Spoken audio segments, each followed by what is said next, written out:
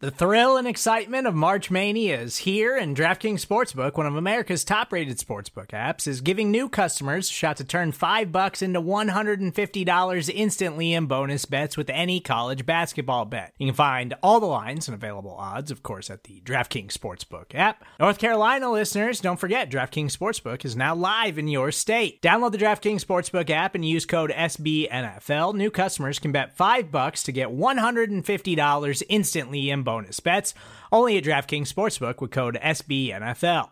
The crown is yours. Gambling problem? Call 1-800-GAMBLER, or in West Virginia, visit www.1800gambler.net. In New York, call 8778-HOPE-NY or text HOPE-NY. In Connecticut, help is available for problem gambling. Call 888-789-7777 or visit ccpg.org. Please play responsibly on behalf of Boot Hill Casino and Resort. 21 plus, age varies by jurisdiction. Void in Ontario. Bonus bets expire 168 hours after issuance.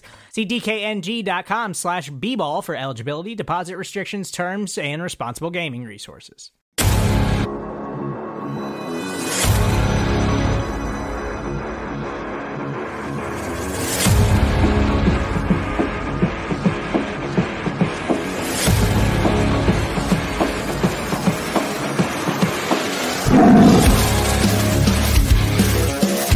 Bengals fans are amazing. They're resilient, they're tough, but they're fun. And I'm really excited to hopefully meet a lot more of you. Isaac has the big game. Then we became a real balanced offense for the playoff run, which I thought was really important. He put on the greatest route running exhibition I have ever seen in my life. He was football 24/7, and that was the greatest part of Chad. At times, the early part, I would tell him when we were throwing deep passes, I said, don't wait too long, because I'm going to get away. If you ain't going to have the arm to get there. So, I want to run to the ball, Well, Duke, looks like Duke's in the waiting room. I don't want to keep Duke waiting. He gave us a very limited amount of time. I know he's a busy man. Duke, what's going on, big dog? How you doing, buddy? Jim, how are you, man? Thanks for having me on. Yeah, Hey. I'm real busy. I'm sitting on my porch. Yeah, well, hey. Have a little drink going on there. Joe Burrow has played in big games his entire life, and I would think he will be a steady hand at the bow of the ship. And I think I wouldn't be surprised if they take him all the way to the Super Bowl. I really wouldn't.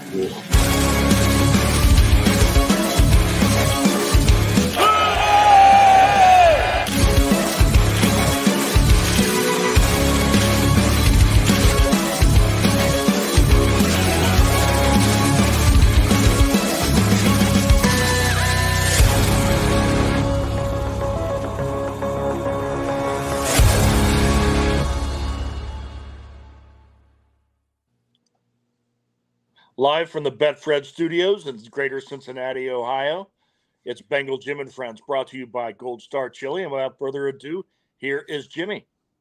What's going on, everybody? Thanks for tuning in today, whether you're on Facebook, Twitter, and YouTube. Look, I'm excited about tonight's show, guys. We're going to have a really good friend of ours, Gary Burley, part of the Bengals defensive line, the old Webb defense back in the 70s, played on the Super Bowl team in 81. GB is one of the classiest dudes you ever want to meet, man. So he's got a book out that we're going to go through. He's going to give us kind of a PSA and some awareness things that he's been dealing with. But, man, the stories that he's going to share out of this book, guys, is going to be amazing. So make sure you type in any questions for Gary. We'll make sure we throw them up there, as many as we can. Gary will be with us the first maybe 20 minutes to half an hour, talking about some things. And we're going to go through some old Bengal videos of him as well. But we're also going to talk a little bit about Jungle to the Hall 3. We're going to talk a little free agency as well. Tom and I, pre-show, was talking about Irv Smith. So we're going to dig into some free agency discussion here as well. I think the Bengals have done a hell of a job in free agency. But, Tom, let's talk before we bring GB on. Let's talk about on this date in Bengal history. It is April 2nd, 2004. Something happened at the stadium that day. What was it? Well, it's a little bit like my backyard after this last winter, Jimmy. The grass just is not working. So the Bengals announced and started the installation of the artificial turf, which is still there. It's been there replaced many times. But, the grass never grew those early years at Paul Brown Stadium. So they made some changes. You can remember that bitter, whether it be muddy and god awful, or then when it would get bitter cold, like that game we beat the team from Pennsylvania. It would, it would be, dusty and crusty and horrible. It looked like watching, NFL films from the 50s and the 60s, which never bothered me, but certainly bothered the players and the players union. So the Bengals adjusted and got modern field turf. Yep. I'll never forget, man. I'll never forget it. It was the field looked bad for a few years, really bad with that grass. I tell you who hated that turf more than anybody. Remember Neil Rackers, our place kicker? Neil Rackers, I every time he kicked a field goal, the snap would go back and it'd be in some god awful divot or something, and he would miss his kick. There was one game we beat the Jaguars, and the kicker ran over to him after the game and didn't say congratulations, hi, or anything else, just said good luck, kicking on this bleeping turf. But yeah, so the Bengals waved the white flag on the grass and went with the field turf. Yep. Well, let's go ahead. GB, Gary Burley is in the waiting room right now. We're going to go ahead and bring Gary on and see if our connection still works. It was working fine earlier. GB, how you doing, buddy? There he is. Can you hear me? Yeah, we got you, GB. Sound good. Okay. Good afternoon, guys. I'm glad to see you, and I want to do anything I can to make this happen. Yep. All right. So let's talk about a few. We want to talk about the book, Glory, the Struggle for Yards. But GB, I think if you're able to, let's share some of the things you've been through. And I know you want to create some awareness for some of the things you've been through that might help others as well. So we've got some pictures and stuff we're going to go through, some players in this book that you guys have that will be in about 2 weeks for publication. We'll get that link out when it comes out. But okay, what do you want to hit on first, GB? I think you wanted to hit on some awareness stuff. Jimmy, I think we lost Gary. I'm here. Okay. Can you hear me? We just there. I was just seeing. There we couldn't see you before. There you are. Yeah. You're back. Okay. You're good. You're good. Well, listen. In 2014, I was diagnosed with cancer, and I was in the hospital for 4 months. And while I was there, Dave Smith called me on the phone and started talking about this book. And in 2014, Dave passed away, and we lost touch, and we didn't talk about the book anymore or what we wanted to do. So it went for maybe 2 or 3 years before we started working on the book again. And that's how we got it. So I suffered with cancer. I beat that. I got the bone marrow transplant. Then I got the kidney transplant, and so on and so forth. So I had a bunch of illnesses that God saved me from. So to make a long story short, this book is my history. But not only that, it's helping a lot of people that are suffering from kidney disease, from cancer, the whole 9 yards. So it's a testament to me, along with a testament to other people, because we're all helping each other. That's awesome. That's awesome. And again, I think one of the things I think we've talked about before is, sometimes us as men, we think we're invincible. We got something going on. It's just going to go away.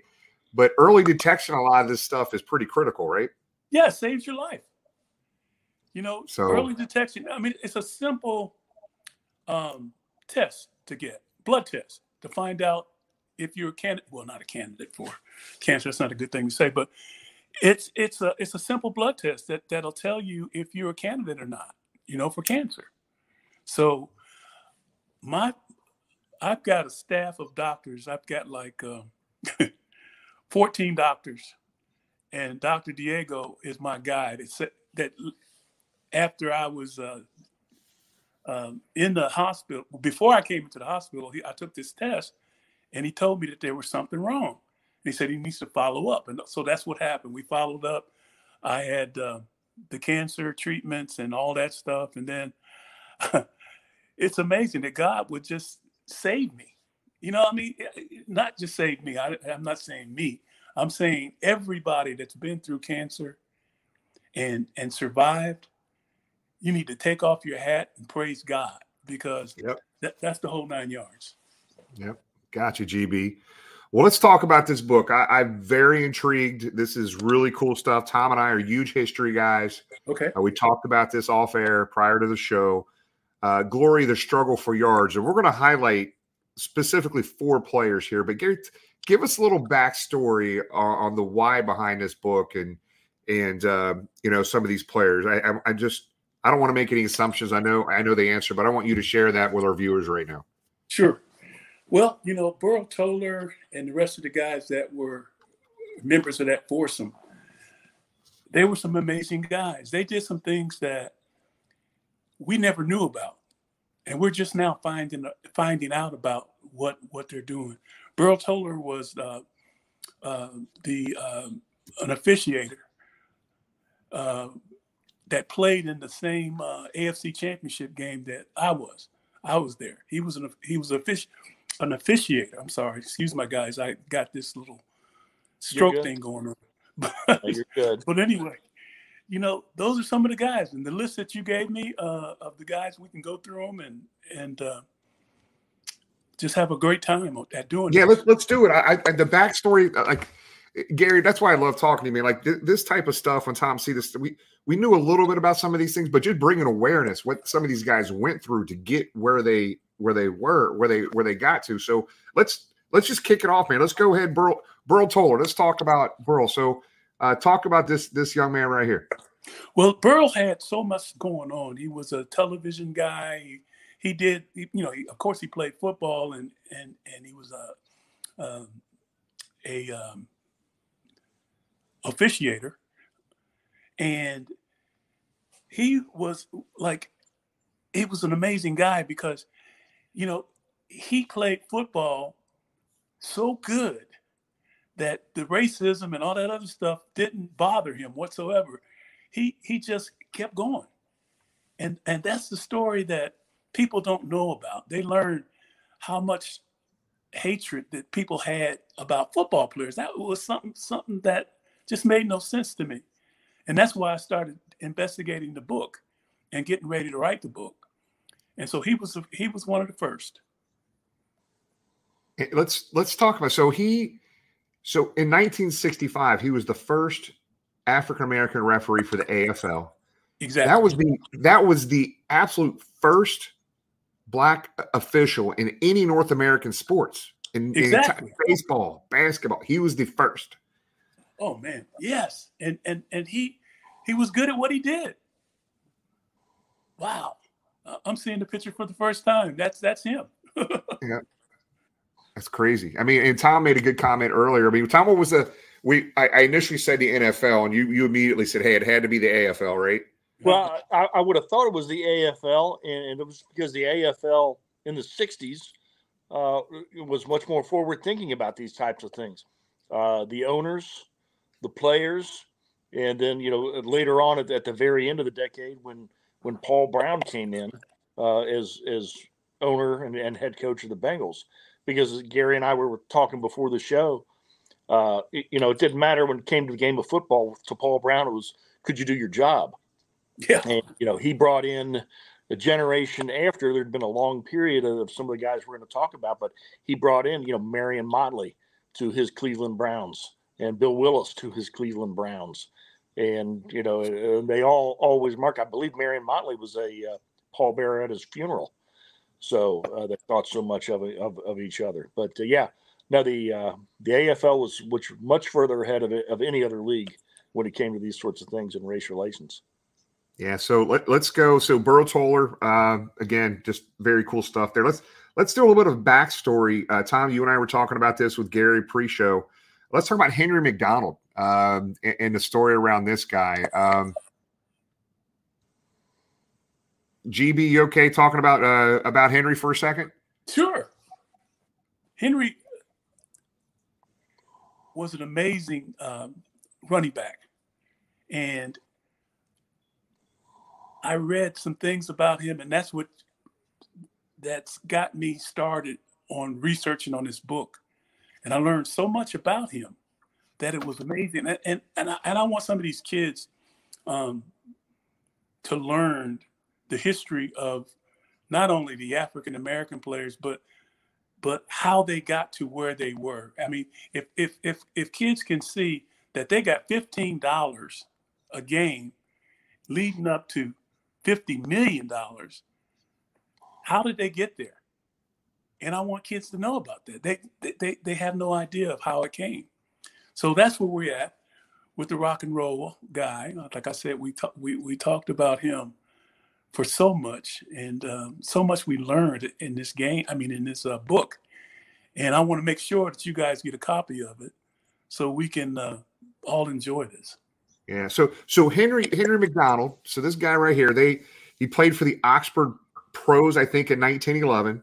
Uh-huh. They called him Motorcycle McDonald because back then he ran 100 yards in 10.2 seconds, and the world record at that time was 10 seconds. This guy could fly.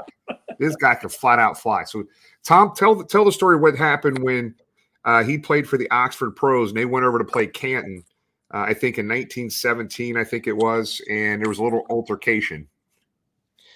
I think he was running a sweep, and he was tackled rather hard for just going out of bounds, and some very unpleasant words came out of the Canton defender, a guy by the name of Greasy Neal, who made his mark in Cincinnati. I believe he played for the Reds and maybe even been a part of that 1919 World Championship team for the Reds. But he said that, and Jim Thorpe, who, being a Native American, had gone through his own fair share of prejudice and so forth, came over and got between him and told Greasy Neal, "We're just here to play ball. We're just here to play ball today. That's it. Nothing else." So, evidently it meant a lot to Henry McDonald, going forward. And Jim Thorpe was one of the true pillars of the National Football League and really all athletics. Greatest athlete of the first half century. Jim Thorpe stepped in and broke that up. That's just awesome. That's just a cool story. Hey, now let me ask you a quick question, guys.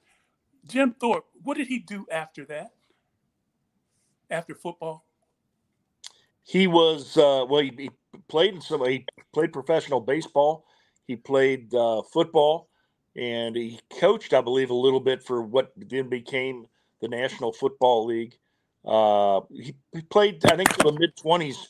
He was still like first team All-Pro in what became the NFL.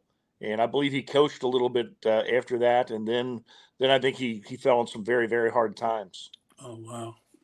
Yeah. He made me look that up real quick as you were doing it. Just Wikipedia. He played for the Cleveland Indians for 1 year. Guy was a football base. He was an athlete for sure. Well, what was the player, not the player, but the actor that did play Jim Thorpe? I can't think of his name. Burt Lancaster. Yeah. That guy was amazing in that show, man. You just unbelievable. All right, so we got Burrow and we got Henry, but here's one of my favorites that as we were looking up some stuff pre-show. Let's talk about, if you could, GB, Gary, Fritz Pollard. Well, yeah. Let me come back with you just for a second. Sure. John Wooten, who was one of my favorite coaches, not coaches, but favorite players, and he was also my sports agent, and he started the Fritz Pollard organization. So I wanted to throw that in.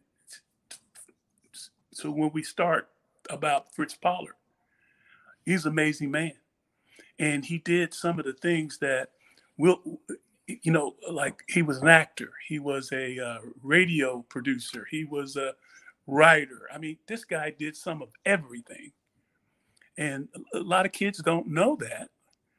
And again, I say, I hope that they learn so they can go on and be better athletes and better people in general. Yeah. So I mean, so Fritz was the first Black All-American running back, first ever African American All-American running back in college. The first NFL black head coach. I think it was the Akron Pros. Yes. And the NFL kind of absorbed some of those other teams in 1922. So what else you know about Fritz? Man, there's all kinds of this guy's. The guy did everything. I mean, I'm going to ask you to read the book a little bit more, but to listen to this guy, I had some tapes and I read some of the book, and he just did everything. I mean, if you can imagine somebody doing everything, that was Fritz Pollard. He never stopped until he was gone. He died. Yeah, Gary, reading some of the things, there were a lot of his peers, guys that played against him, guys that coached against him, that insisted until their death that Fritz Pollard was the best running back they ever saw.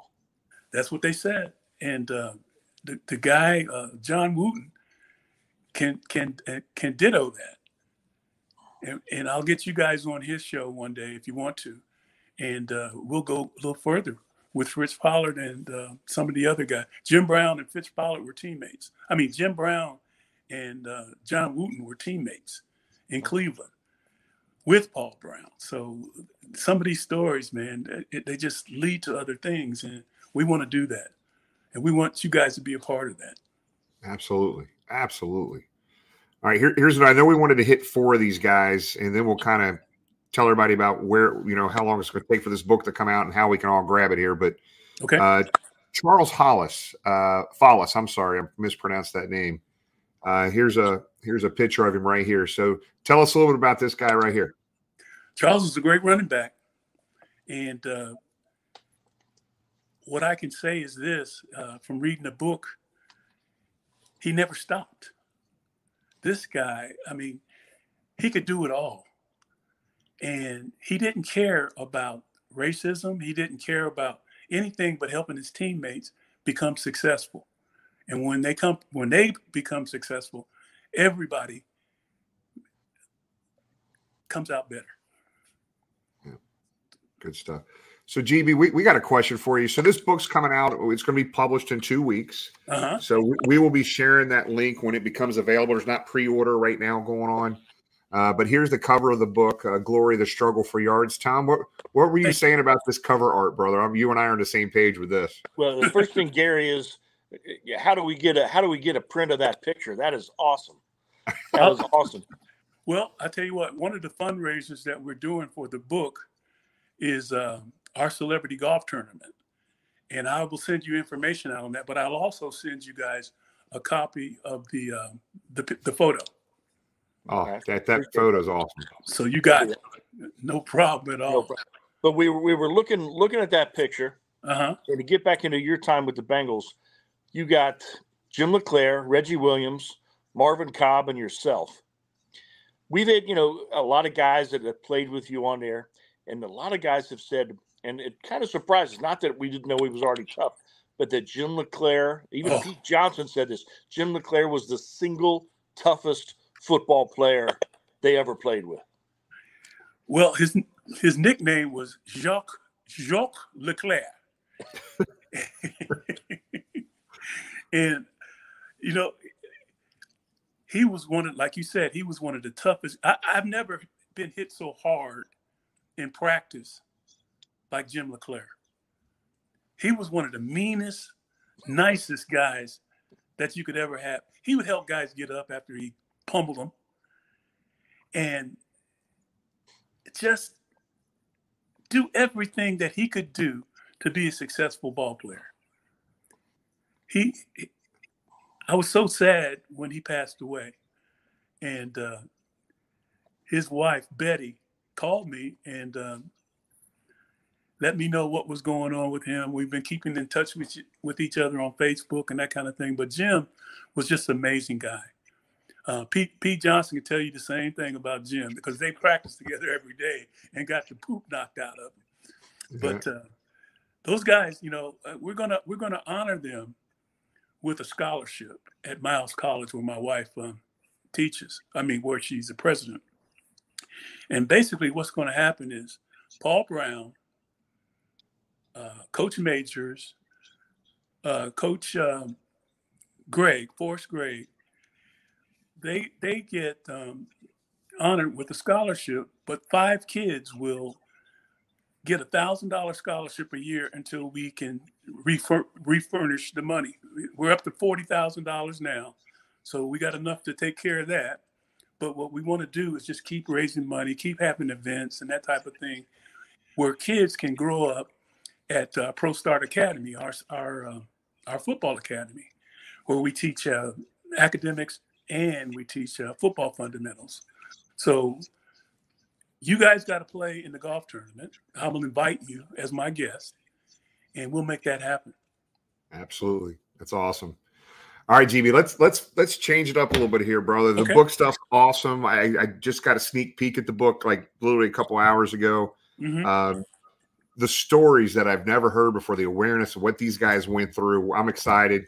When this book comes out, we'll make sure we push this pretty hard for you, GB, and get the message out for you and educate this younger generation and help people understand what these guys went through to play a sport they loved at the end of the day. Thank you for doing that, guys, and I'll be forever grateful for you helping us put this thing together. And like I said, keep in mind the golf tournament's coming up in October. The book will be here in 2 weeks, and anything else we can do for you guys, let me know. If you need some other people to come on the show or whatever, I'm glad to help. All right, GB. Hey, we're not done with you. You got another couple minutes? Yeah, of course. All right.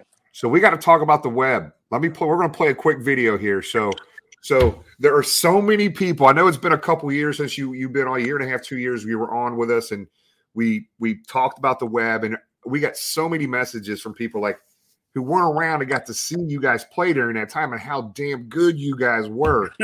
So I'm going to play just a short video, and after I come out the video here, Tom, kind of open up the conversation on this. So we're going to go to a quick minute and a half video about GB and his defensive line mates here. The cornerstone of the Bengal defense was the defensive line, which was a fine blend of experience and youthful exuberance. The pass rush poured in on opposition quarterbacks from all sides, with experienced hands like defensive ends Ken Johnson, number 80, and 10-year veteran Coy Bacon, number 79.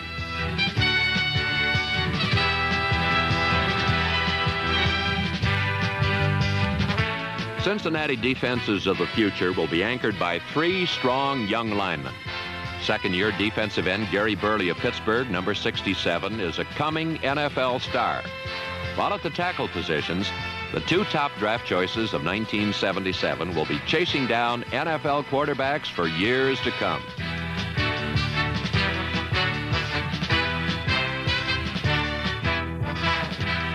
Although they were only rookies in '77, it was tough to fool number 73, Eddie Edwards, and number 75, Wilson Whitley.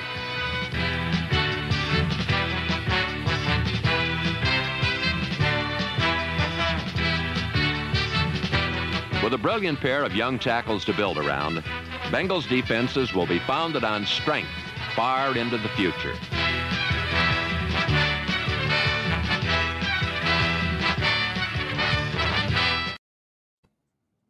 Wow. What a great piece, man. Thank you so much. Tom? I forgot all about that. Whitley, Edwards, Burley, and Bacon. And then when Coy was traded, I get the other B became Browner. Yeah. I guess for several years or like that. But I mean, that was in the late 70s. That was the strength of the team, wasn't it? Yeah, I have to agree with you because, you know, when you build a defensive and offensive line, that's the PowerPoint of your game. Wilson Whitley, Eddie Edwards, Ross Browner, and myself, we did something that nobody else was doing.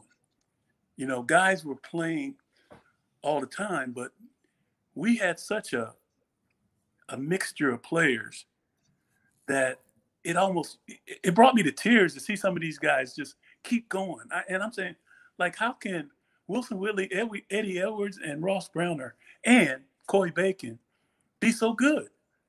And I got a little nervous. I'm saying, like, well, I got to get better. I got to do this. I got to do that. And we did. And unfortunately, Wilson passed away. Ross passed away. And Eddie and I are the only two left from the web. So we keep in touch all the time. And you need to get Eddie on the show, too. Yeah. Hey, we had Eddie on the show once. He threatened Jimmy. He was going to come run Jimmy down. So we don't know if Eddie will come back with us or not. But well, maybe we'll change that and get somebody else to come. No, AGB. Hey, he was mad because I found a picture of him. His hair was a mess. Oh my God! I'll never forget that hairdo. And he called me out on. I said, I'm gonna come hunt you down, Jim. I'm gonna come hunt you down for sharing that. Hey, so Jimmy, check this. This is a great question here, man. You were talking about Wilson Whitley. Brandon from Portsmouth, Ohio, was talking about the web, and Wilson Whitley died so young. Any story about Wilson that you're able to share? Well, Wilson played at Houston, played at the University of Houston, and he was one of the greatest defensive linemen. If we could all stay together for whatever reason, we would play together for at least 10 years. I mean, that was the way I felt that we could do it. But he was the captain. Let me see. I can't say captain. He was one of the top players at University of Houston, where he was drafted from with the Bengals, and he was just a great player. I mean, I can't say anything about him but being a good player. You got another one, Jimmy? Or no? Go ahead, Tom. Okay. Gary, when we've talked to other sports writers, and we've talked to some of your peers from other teams, always found it, as a child, everybody is afraid of certain things. Mm-hmm. Jimmy's still afraid of snakes to this day. It's a running joke around here. But for me, the thing that intimidated me and scared me was the Pittsburgh Steelers of the 70s. Ooh. But okay, you're with me. But one of the remarkable things is talking to writers, and we've interviewed some of the guys from those teams and so forth, and listened to other people talk and secondhand. The Steelers are always referring to this, even though they didn't like the Bengals, even though Chuck Noll and Paul Brown had their problems and so forth. They weren't worried about the Raiders or the Cowboys or the Dolphins. They truly felt that if they could get by the Bengals, they were going to be okay. They were going to go on a Super Bowl run. What they're playing those guys? Oh my God! Well, I tell you a short little story here. Remember Dwight White? Sure. Okay. Well, my senior year at Pitt, Dwight White was like my mentor, and we worked out every day with Dwight White, Ernie Holmes, L.C. Greenwood, and I can't think of the other guy's name. But I learned so much from just watching these guys, being out on the same field with them and practicing with them and eating with them and running with them, working out, the whole 9 yards. And Dwight became one of my best friends. And that's how the Steelers, how many Super Bowls did they go to, too? They won 4 that decade. Oh, wow. Okay, never mind. I'm sorry. I didn't say. Yeah, but they did 4 Super Bowls. And the guys all came back to Pittsburgh. And I got a chance to see a lot of the guys and hang out with them and still work out.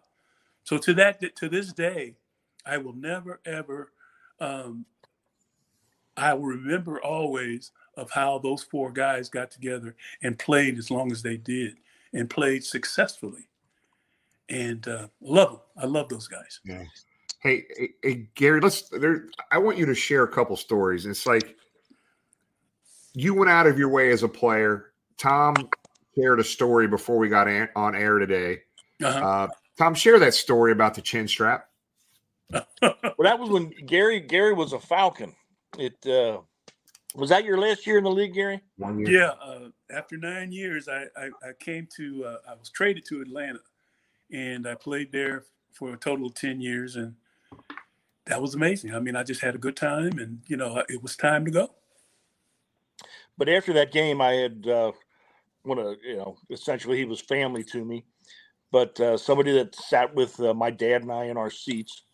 He'd been a security guard in his younger age, so he could still get down. So toward the end of the game, he said, come on, we're going to get down.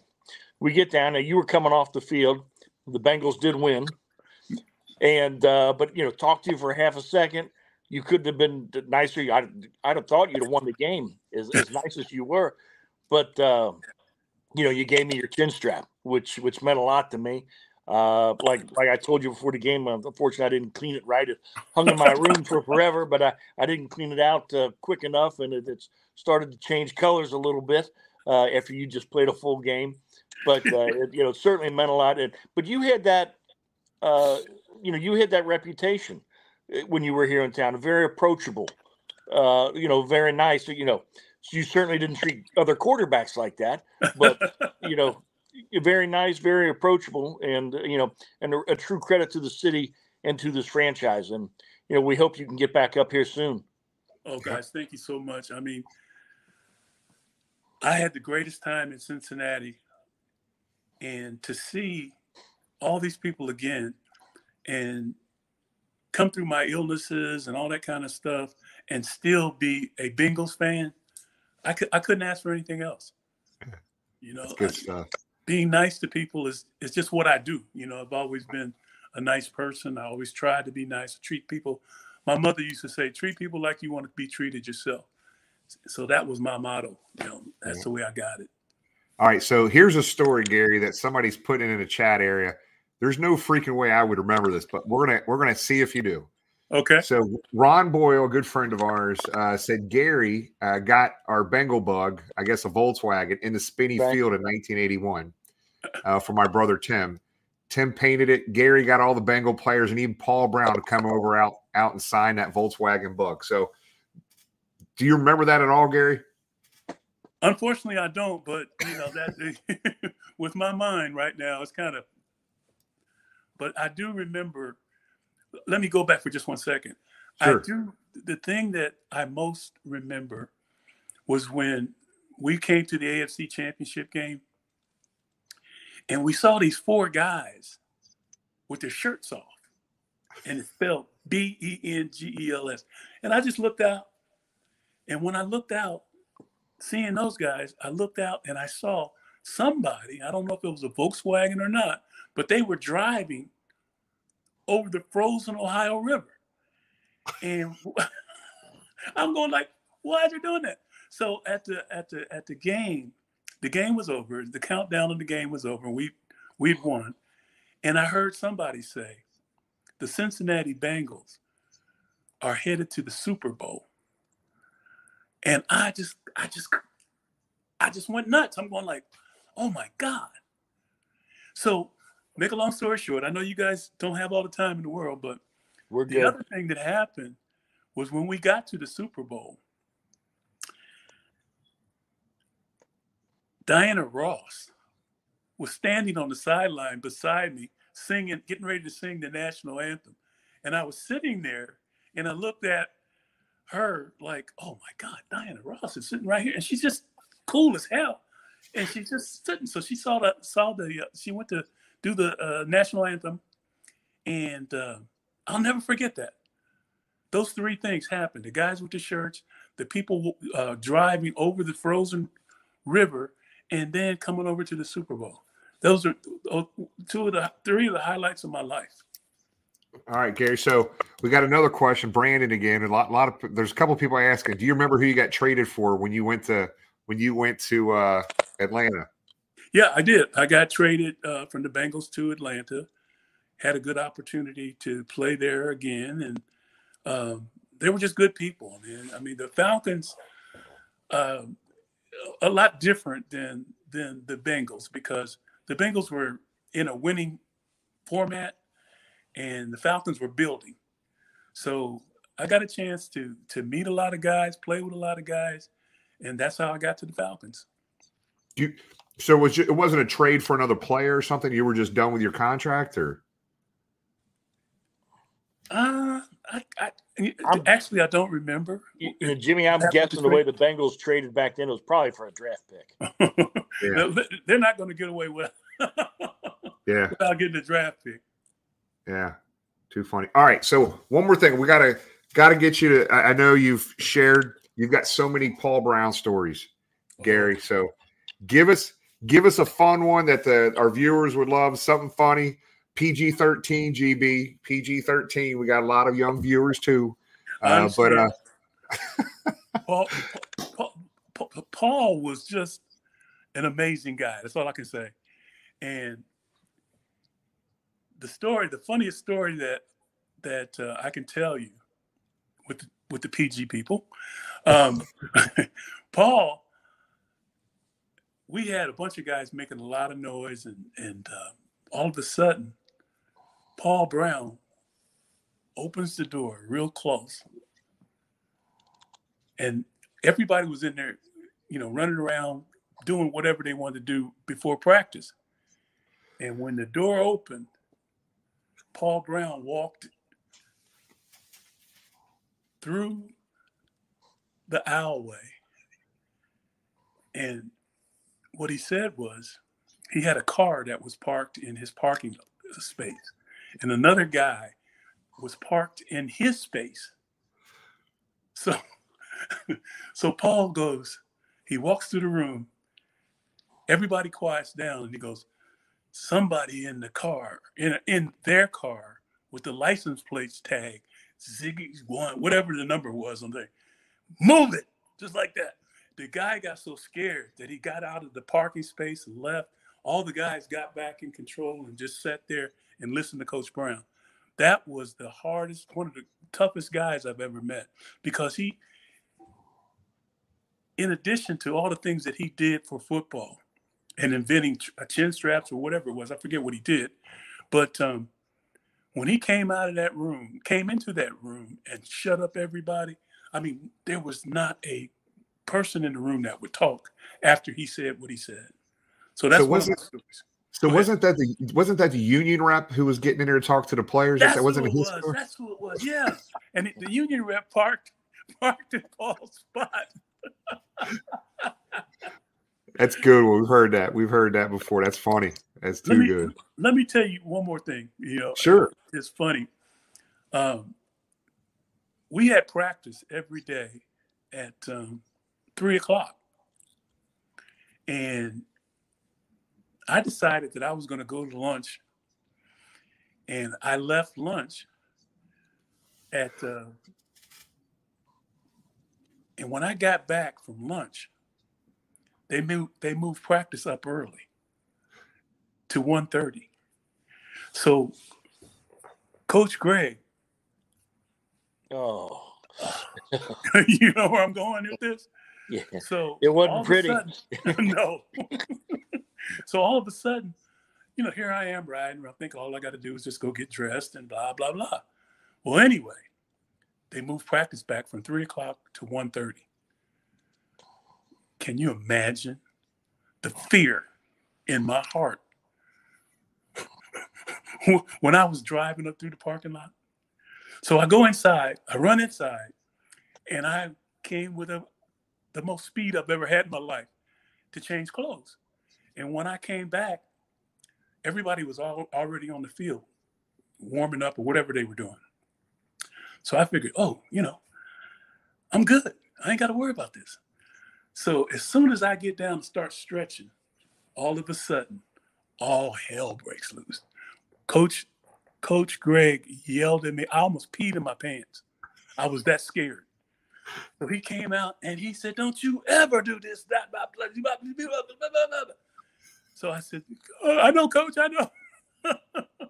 But anyway, I got dressed. I got on the field, and that was it. We never said anything else about it after that. But I tell you, that was two men, Paul and him, that I feared. I definitely feared those guys. I was just going to ask you, Gary, who would have been worse to have crawling all over you, Forrest Gregg or Paul Brown? I'm told that sitting through films with Paul Brown, even if you guys won big, was not a happy Monday morning. No, it was not. I mean, Coach Brown, God rest his soul. He was a, what do you call it? Not a mathematician, but anyway, make a long story short, he did everything by the book. All the film, all the players' moves, everything that guys did, he was on top of all that. And I didn't know how he could do some of the things that he did. I mean, he was the guy that got everybody's attention. That's one thing that I can tell you. And he did it in a way where there was no need to ask him to do anything, because he told everybody what to do, when to do, and how to do. So I love that guy. I always love him and respect him. And rest in peace. Yeah, good stuff. All right. Hey, GB, I tell you what, man, I know we got you longer than we told you. Thank you so much for being with us. And again, just to remind everybody, Glory, the Struggles for Yards, we talked a little bit about here earlier today. When that is published here in a few weeks, and that link's available, we will be sharing that on all our social media platforms. Yeah, that is a book you need to add to your library for sure. So some really cool stuff in there. So GB, man, we appreciate you, man. It means a lot. Thanks for being part of this. And again, like we always tell you, man, we love talking to the Bengal OGs, the Bengal legends, man, because we don't want today's fans to forget about those guys from the 70s and 80s either, man. So we appreciate you so much, GB. You know that. Well, thank you so much, and I look forward to seeing you guys another time. And again, if I can help you recruit other players, don't hesitate to ask. GB, I'll be calling you, brother. All right, take care. All right, thanks, big dog. See you, buddy. Thank you. Happy Easter. Thank you. Yeah. Same to you. He's fantastic. Just the best dude. So I didn't get a chance to talk about Bobby Burley, his wife. She was with us prior to the show starting, and man, I tell you what, those two are just the best people in the world. So you can tell just by hearing Gary talk what kind of person he is, man. So it's good stuff. Hey, let's change the gears a little bit here. Let's talk about again. I know Jungle to the Hall, June 10th.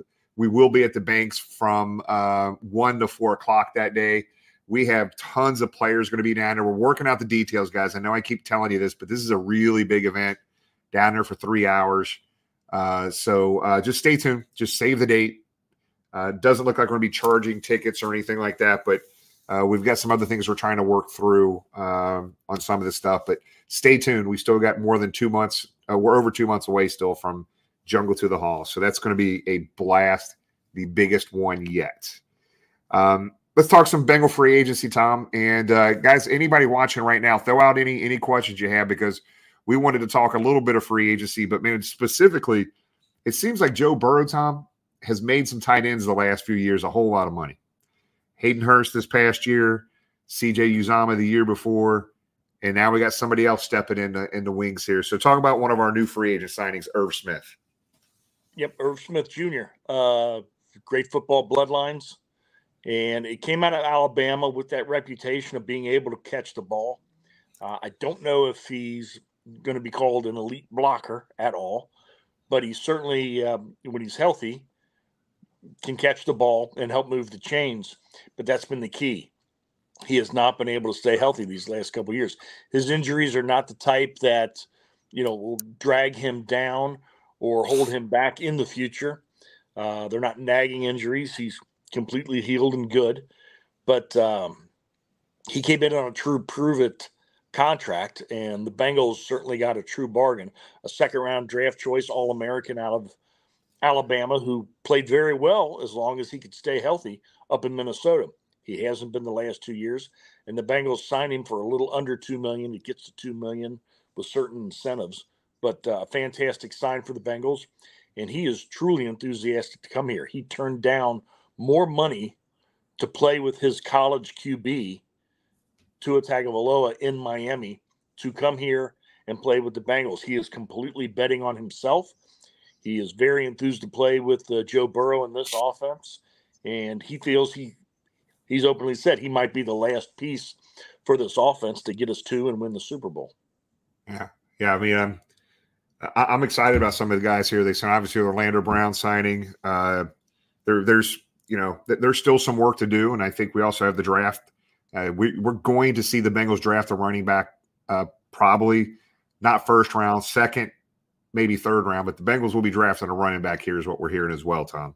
Yeah, between rounds 2 and 4, I think once we get past the first round, a running back is a big possibility, a probability. It's going to have to happen, and who knows what else is going to happen. We're starting to. You and I talked about a couple times during the day. There are multiple reports out now that the Bengals and Joe Burrow have talking. Katie Blackburn said as much. She said, just the beginning of talks, but now we're hearing that those talks may have progressed a little bit, and it sounds like Joe wants to be here. I know you and I want him here. I haven't talked to anybody who doesn't want him here. That includes my very elderly aunt who would follow the Bengals scores. She's not very elderly, but followed the Bengals scores, but would never watch a full game till Joe Burrow came to town. And now she watches every game, the whole game, just because of him. Everybody wants him here. So that's the next step. And, we're going to have to ask one of our guests with a little more inside knowledge as to if some of the names that we've grown accustomed to are still going to be here come training camp, because there are ways to free up some salary cap money for both he and T. Higgins. So we'll see what the future holds there. But no, Irv Smith, a very solid signing. And I think that might be about it until maybe the draft or right after. They certainly need a tight end who can block, who can help with that inline blocking. If they don't get the right guy, they may want to, call Drew Sample and see if they can get him back. Trey Flowers had a specific role. He was the Travis Kelce killer. We didn't have him in the AFC Championship game this year. We lost the game. So we'll see, to add depth, special teams depth, and like I say, to help cover the tight end, which has historically been a Bengal weakness. We may see Trey Flowers back, and I would not, as every day goes on, free agent prices at this point drop. I wouldn't completely shut the door on Eli Apple. You have to have cornerbacks are probably, in my opinion, more important than edge rushers, because with the way teams throw nowadays, if you don't have guys that can cover and rush the passer, but if you don't have guys that can cover, you have no chance on defense. And as we saw last year, we really got lucky when our top cornerback went down in Chitty.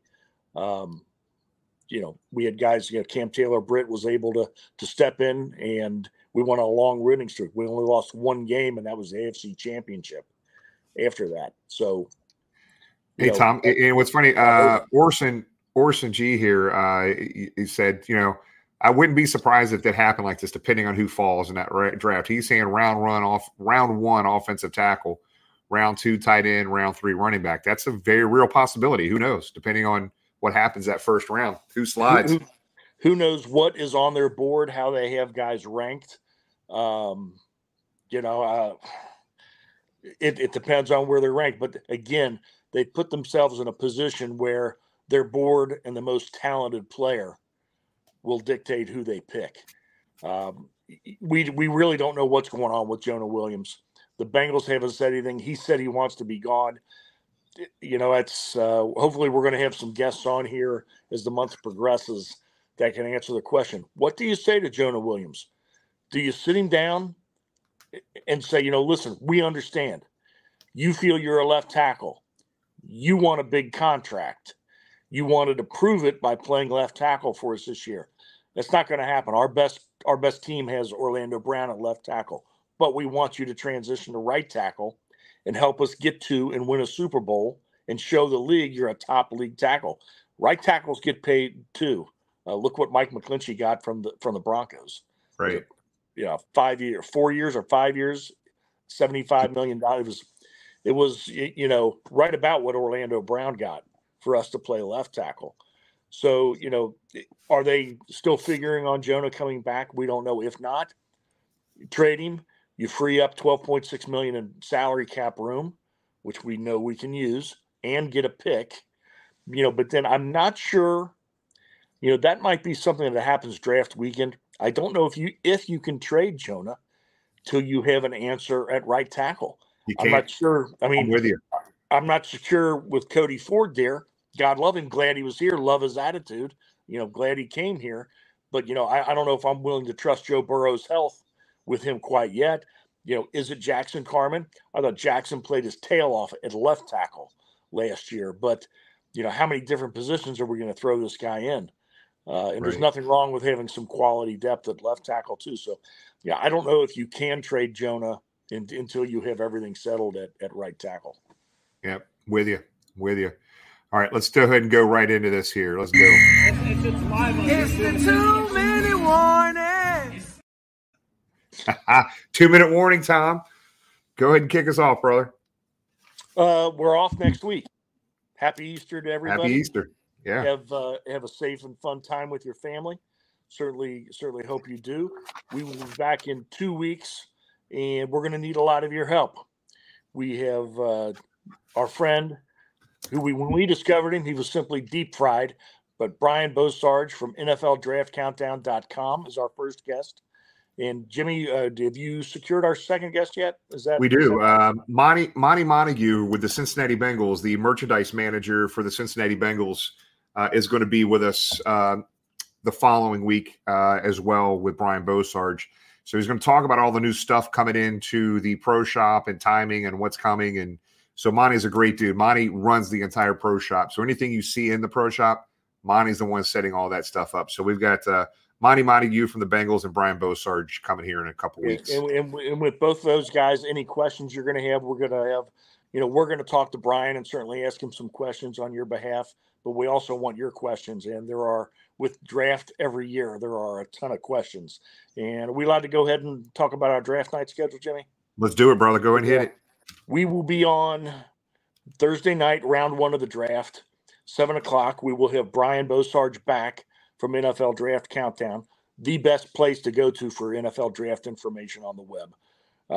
But Brian will be back with us for certain times. James, myself, and Brian, last-minute rumors, last-minute speculation, all the latest mocks, who they see being available at number 28 for us. And we will also have an on-site in Kansas City reporter. I don't know if we can divulge his identity yet, but he's on screen with me. There's a hint, but he'll be checking in. So please stay with us. First night of the draft, round one, check in with us about 7 o'clock. James and I will be on taking you right up to the draft coverage on whichever network you choose to watch. Tom, my goal that day at the draft is to interview the commissioner and bring him on the show. So we'll see if I can make that happen. Does that mean I can't be on that night? You guys know how I feel about the commissioner. Hey, this is sitting right next to me. I think he knows how we feel about the commissioner. Yeah. the commissioner is not coming on. We'll get Brandon's going. We'll make Brandon get him on. But guys, we appreciate everybody being with us tonight. We will have a great Easter next week. Spend time with friends and family. Enjoy your Easter. We'll see you the following week with Monty Montague from the Bengals and Brian Bosarge. But we appreciate everybody for being with us tonight. We love you guys. We'll see you next time. We'll see you in 2 weeks. Thank you so much. Hoo day. Hoo day, everybody.